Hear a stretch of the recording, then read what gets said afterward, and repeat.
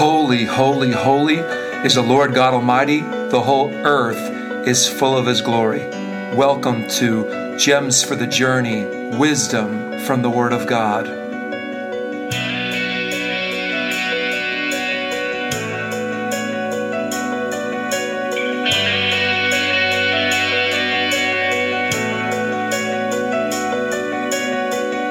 Hey, God bless you, everybody. Welcome to Gems for the Journey, Wisdom from the Word of God. And we're your hosts, Matt and Stephanie Garrity. And we're founders of River of Heaven Ministries. And we have a threefold vision to rebuild and restore, equip and empower, and revive and heal. Through these broadcasts, you're going to be touched, rebuilt, and restored, equipped and empowered, and revived and healed. And you're going to be functioning like never before as a kingdom man or a kingdom woman. Praise the Lord, everybody. Welcome back to Gems for the Journey, Wisdom from the Word of God. And so we've really been looking at some different things to start off 2022.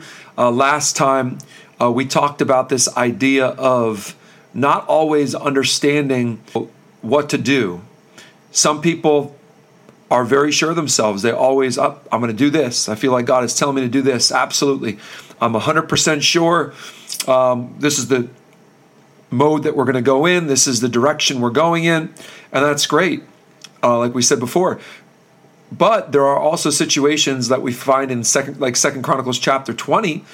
And in those cases, King Jehoshaphat basically said this, "My eyes are on you, Lord." And then there's that understanding of when we humble ourselves, even when we don't know what to do, there's times we don't know what to do. And so the best thing to do in those situations is humble ourselves and say, Lord, my eyes are focused on you. My eyes are fixed on you. I don't know what to do, but I'm not going to take my eyes off you. That's what Peter understood when Jesus said, "Come out of the boat, Peter," and called to him to come out to him on the water. And the Word of God says in the New Testament, it says that as long as Peter's eyes were fixed on Jesus, there was no problem. It was only when he looked down that there was a problem. He took his eyes off the master. And so the main focus, I think, one of the things the Lord is really highlighting and emphasizing in 2022 is that regardless of what's going on, situation, circumstance, whether you have it all together, whether you know exactly what you're going to do, or whether you don't, the main thing is that you need to have your eyes fixed on Him. We need to have our eyes fixed on the Lord Jesus Christ. Amen. He is the author and finisher of our faith. Even the whole prophetic utterance, the whole prophetic ministry, the prophetic in general, hangs on Jesus Christ. Revelation 19:10, worship God for the testimony of who? Jesus is the spirit of prophecy. And so there's a lot of prophetic words that are going around about this and about that and the other thing. But my question is, do they glorify Christ? Do they point people to Jesus Christ? Do they point people to a deeper relationship with Jesus Christ?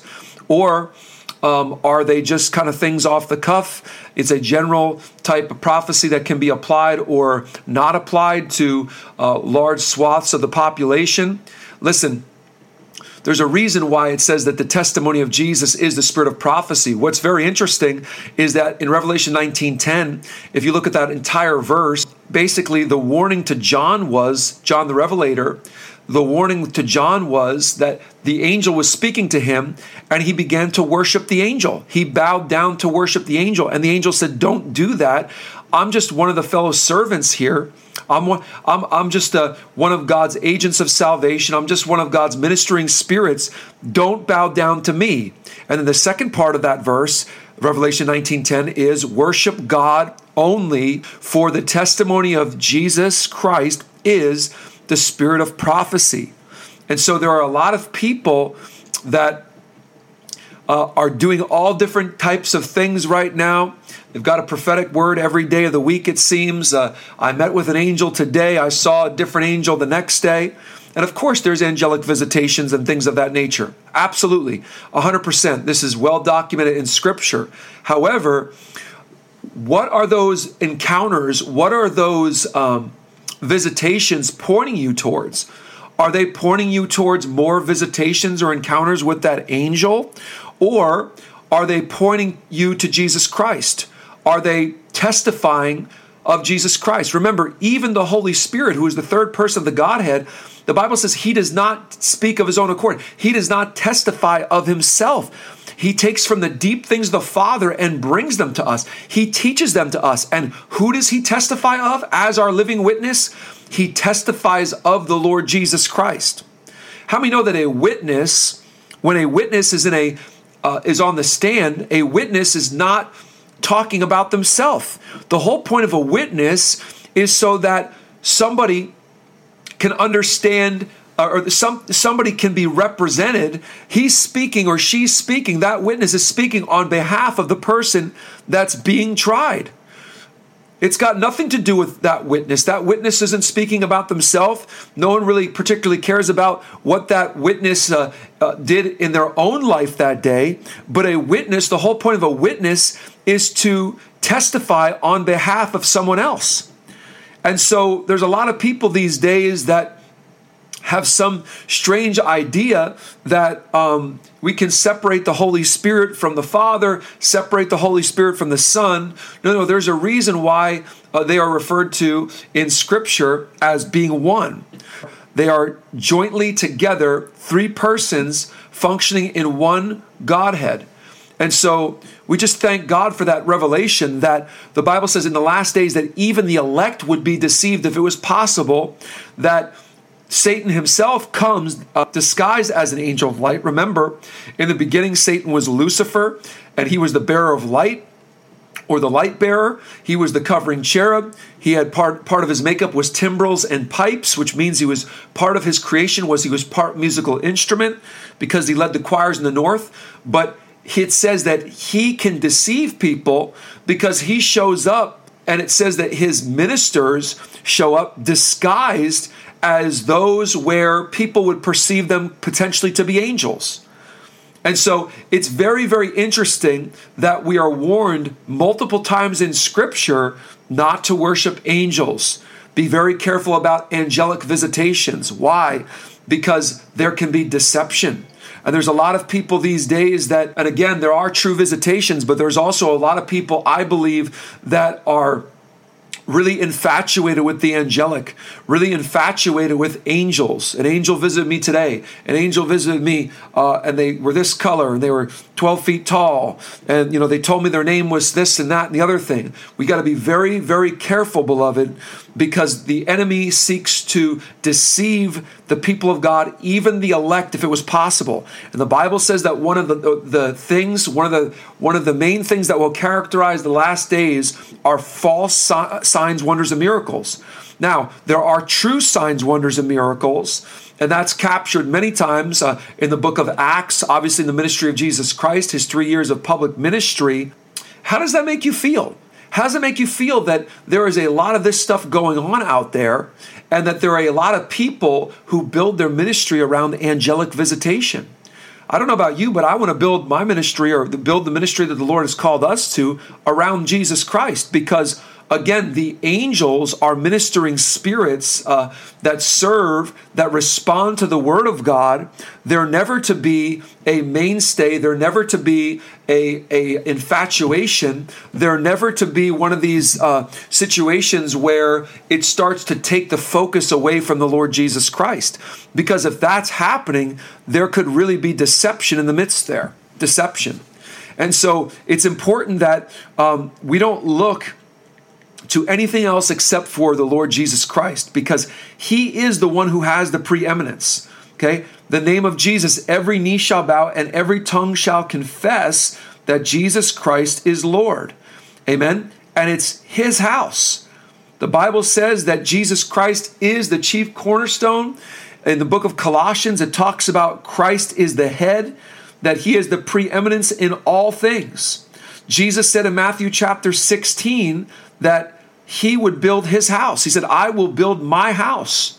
Okay, the Greek word there, build, is oikos or oikodomeo, talking about building his church, building his ecclesia, which that word ecclesia for church in the Greek means those who have been called out, truly called out of darkness into the marvelous light of Jesus Christ. But that's kind of another point, another sacred cow, if you will. Many people say, well, everyone's the church. Well, everyone who has responded to the call is the church. But the question is, what have you done with the call? God's goodness, his kindness leads you to repentance, okay? He brings you to a place of repentance by his grace, by his enabling power, by his mercy and his goodness. But then we need to do something regarding that call, and that's called repenting. We're called to turn and believe. Repent, which means to turn completely around. You were going one direction, and then so you turned and are completely going down a different direction. That's repenting. And that when you exercise that faith of repenting, turning, God's grace saves you on the other side. You've heard me say this many times. I call the grace sandwich. God's grace starts the process. His goodness and kindness leads you to repentance. But then you've got to exercise faith and repent, turning to Christ, and then his grace finishes the process. The Bible says that we've been saved by grace through faith. Amen? Not anything we could do. It's a free gift. Amen. But there needs to be repentance. There needs to be a turning. There needs to be a response to the call. When you're called, when someone calls you on the phone, if you never pick up the phone, even though, it might be a free call, even though it might be a great conversation, that conversation may save your life. If you don't pick up the phone and you don't answer the call, you don't respond to the call, you never receive the benefits of what could be in that message. You never receive the benefits of, if that is a warning or that is something, some type of direction for your life. If it's a loved one in need, you get the picture. But it's a great illustration of how when God calls, we need to respond to the call. The Bible says that the church is the Lord's house.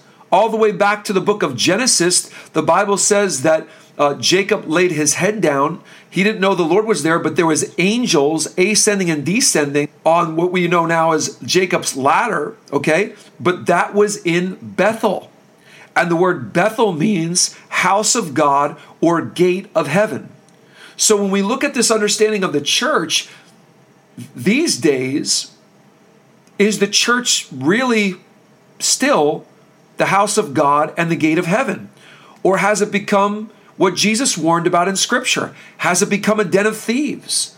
Has it become a place of gimmicks and gadgets and all these different things? Or is it truly what the Word of God establishes the principle for it being the house of God, the gate of heaven? That's what Bethel means. Bethel. There are some churches out there, that are called Bethel Assembly or Bethel Bible Institute or Bethel this or Bethel that. And again, just a random name I'm coming up with here, because there are churches that are named that. But my question is whether the church actually has physically the name Bethel, Fellowship, Bethel Bible Institute, or whatever, Bethel City Fellowship, whatever the name of the church might be, or whether it's named, something else. Is it really the house of God? Is it really the gate of heaven? Is it really a place where there is angelic visitation, angels ascending and descending? And watch this, as ministers of God, not to be worshiped, but as ministering spirits, as ones who testify about the Lord God Almighty, as ones who testify, amen, about the things of God. Hallelujah.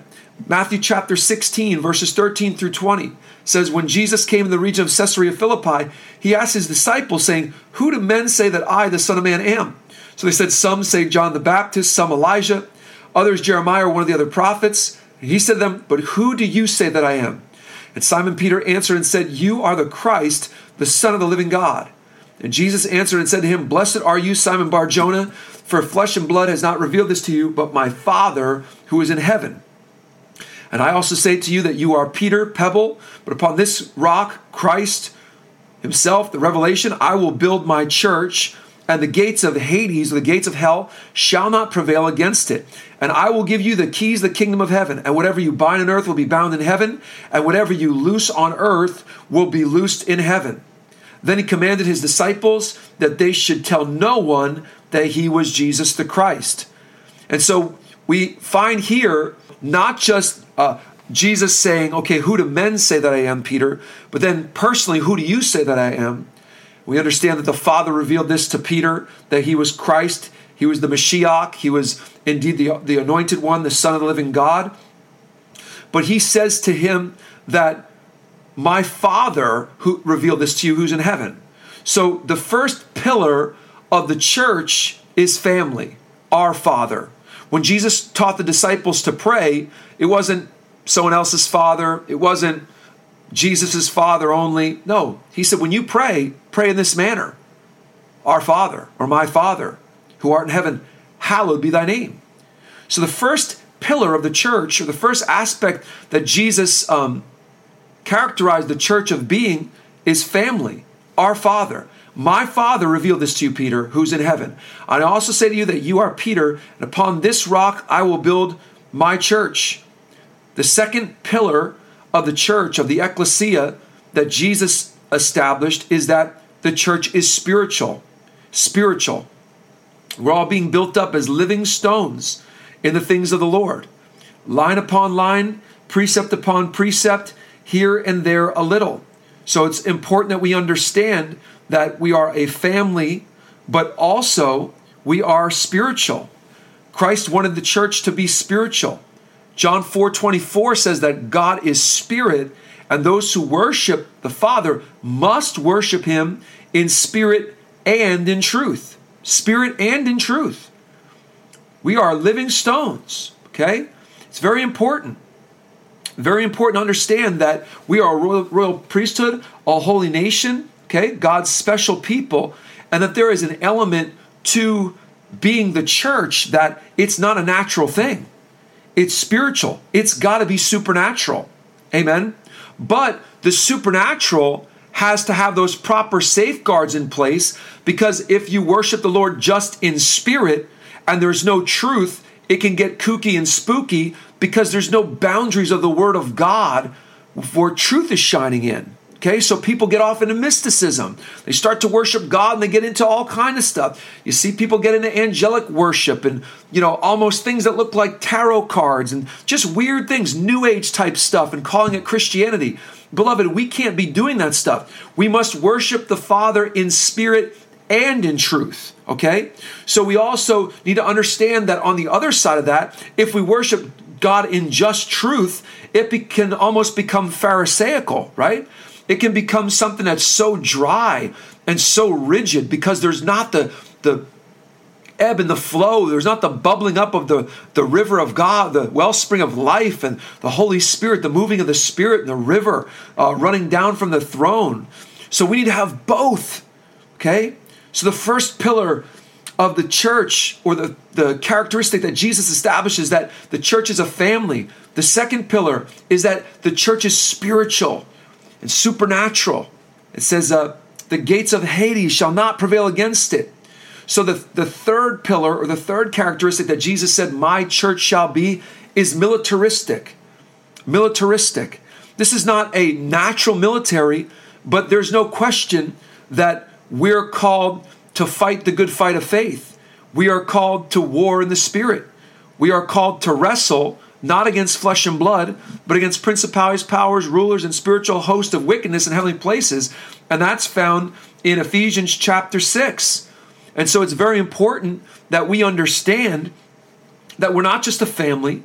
We're not just a spiritual body. We're not just living stones being built up. It's not just a spiritual work, but it's also militaristic.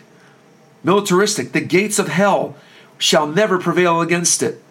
Never prevail against the church of Jesus Christ. There's a lot of people that think that the church of the Lord Jesus Christ is in trouble right now. No, man's church is what's in trouble.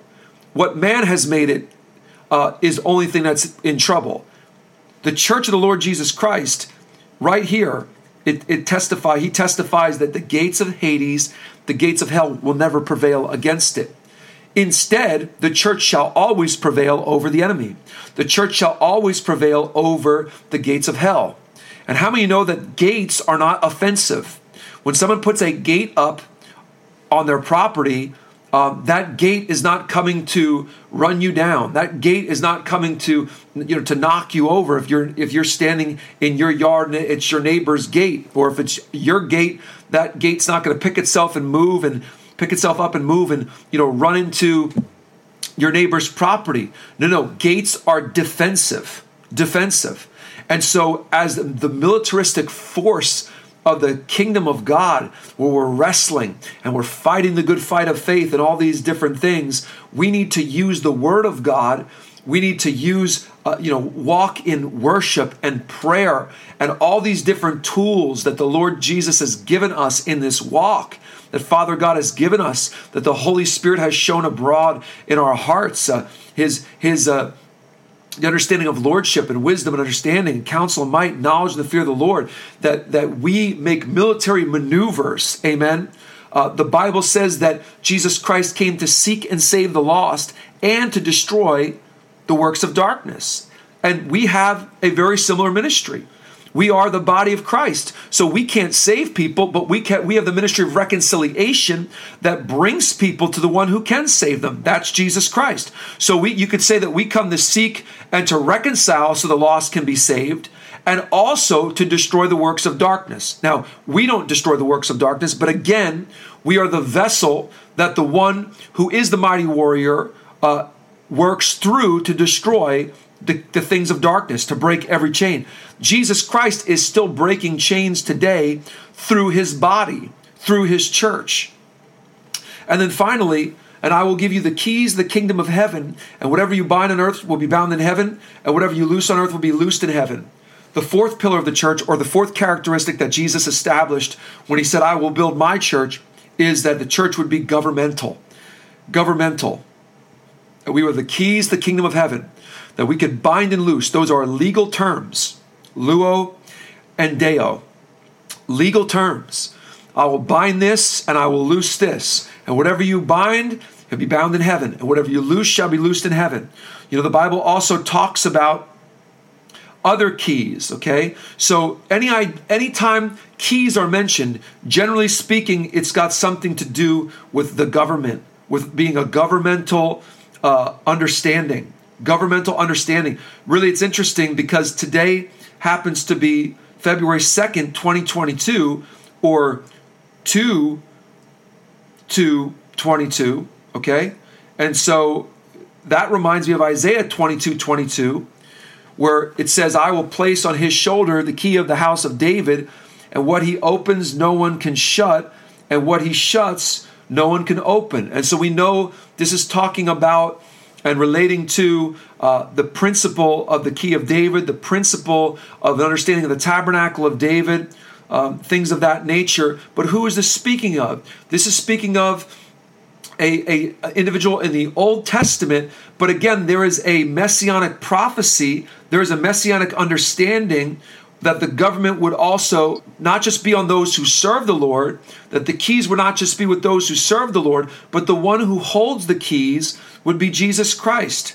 And if you look at Revelation chapter 3, we get a very good understanding, or a more of an understanding, when again we return back to this understanding of John the Revelator getting the revelation of Jesus Christ.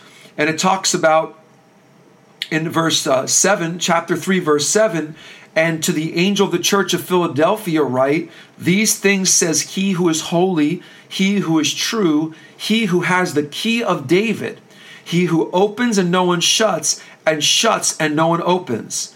I know your work. See, I have set before you an open door, and no one can shut it. For you have a little strength, have kept my word, and have not denied my name. Wow. Indeed, I will make those of the synagogue of Satan who say they are Jews and are not, but lie. Indeed, will make them come and worship before your feet, and to know that I have loved you. Because you have kept my command to persevere, I will also keep you from the hour of trial, which shall come upon the whole world to test those who dwell on the earth. Behold, I am coming quickly.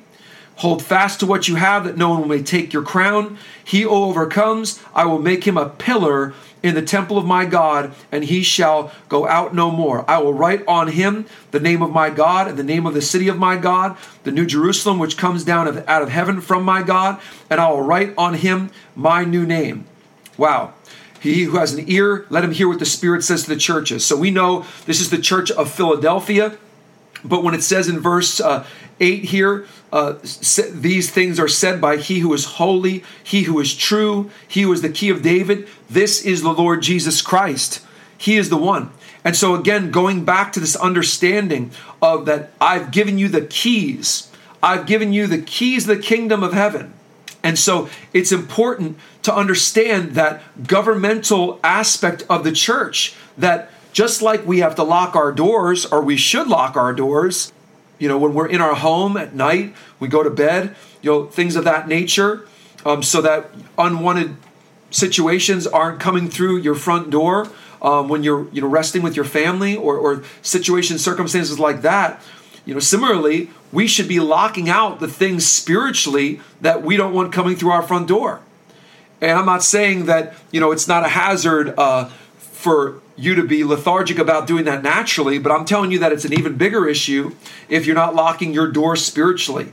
And so that's a governmental thing. The church is standing as the governmental establishment. The church is the nation within the nations, okay? We're in the United States of America here, wherever you're listening from, you're in your nation. I'm telling you that the church allows things into the nation, and the church can shut things out of the nation through using the keys of the kingdom. That's what Jesus said here. So again, Jesus said, I will build my church, ecclesia. But in order for you to be part of the church, you've got to respond to the call. You've got to say, yeah, Lord, that's me. I don't want to live my life like that anymore. This isn't a coincidence. You led me to repentance. I'm going to repent and turn. There's something called the tenses of salvation also. We are a three-part being. We are a spirit. We have a soul that contains our mind, will, and emotions. And we have a physical body. When you repent and believe, your spirit is instantly saved. It's instantaneous. But then Scripture talks about that we need to work out our salvation with fear and trembling. Well, I thought we were saved. Well, we are. So we are saved. Our spirit's saved, right? When we repent and believe, okay? Believe in our heart, confess with our mouth, the Lord Jesus, you shall be saved, okay? So we are saved, our spirit's saved, our soul is being saved through the process of sanctification, okay? And that's just basically just yielding to the Holy Spirit every day. But we shall be saved as well. So we are saved, we're being saved, and we shall be saved. When we one day are given that glorious body where either after we breathe our last breath here, or the Lord transforms us in a moment, in the twinkling of an eye, He'll return for the church, and we will be changed, the Bible says in Thessalonians, and we will be just like Him. We're followers of Him, so it said we'll be like Him when He appears. Hallelujah. And so, praise the Lord. This is awesome, awesome stuff. We need to, first of all, again, not be deceived by the one disguising himself as an angel of light or his minions, but instead looking completely to Jesus, the author and finisher of our faith, especially in these last days. Remember, there's going to be many people who claim they're Christ. There's many false signs, wonders, and miracles. But beloved, as you keep your eyes fixed on the Master, as you keep your eyes fixed on the Lord Jesus Christ, and you understand what He said His church would be, you will not be deceived. You will continue to flourish, not just to survive, but you will thrive even in these turbulent and challenging times that we're living in. And so I just want to pray for you today. I thank you, Father, for every listener under the sound of my voice. I thank you, Lord, that you're moving mightily in their life. I pray, oh God, that they would repent and believe in you, Lord Jesus. Father, for you so loved the world that you gave your only Son, that whosoever would believe on him would not perish, but receive everlasting life, oh God. I thank you for your grace. Thank you for all that you've done. Thank you, oh God, what you're doing right now. And thank you for even the things that we have not perceived that are on the way. Praise the Lord. Well, God bless you, everybody. Hope you have a great day. Again, if you have any questions, any thoughts, reach out to us, amen, at www.riverofheaven.org, amen. And if you want to support the podcast There's a donate tab, and we are listener supported with radio and the podcast, so we appreciate your faithful support. So until next time, may the Lord bless you and keep you. May his face shine upon you. May he be gracious unto you. May he lift up his countenance upon you, and may he give you his peace. Goodbye. In James 1:27, Scripture teaches us to care for the widows and the orphans. We take this seriously and are actively involved in supporting widows and others in need on a monthly basis. Together, we can do more. Additionally, our radio broadcasts and podcasts reach all nations, touching lives worldwide. Daily, new listeners hear the gospel, and through these broadcasts and podcasts, millions have an opportunity to repent, believe, and receive Jesus Christ as Lord and Savior. Listeners also learn about powerful Tabernacle of David principles through our teaching, encouraging all to worship the Father in spirit and in truth, with great passion and purity. Your financial gift of any amount will help us to continue to support those in need and allow us to launch high-quality recorded radio broadcasts, podcasts, and teaching that are available for free to anyone who has internet access. With your prayers and financial support, we will continue to reach millions in our generation and multiply millions in generations to come. Thank you for partnering with us.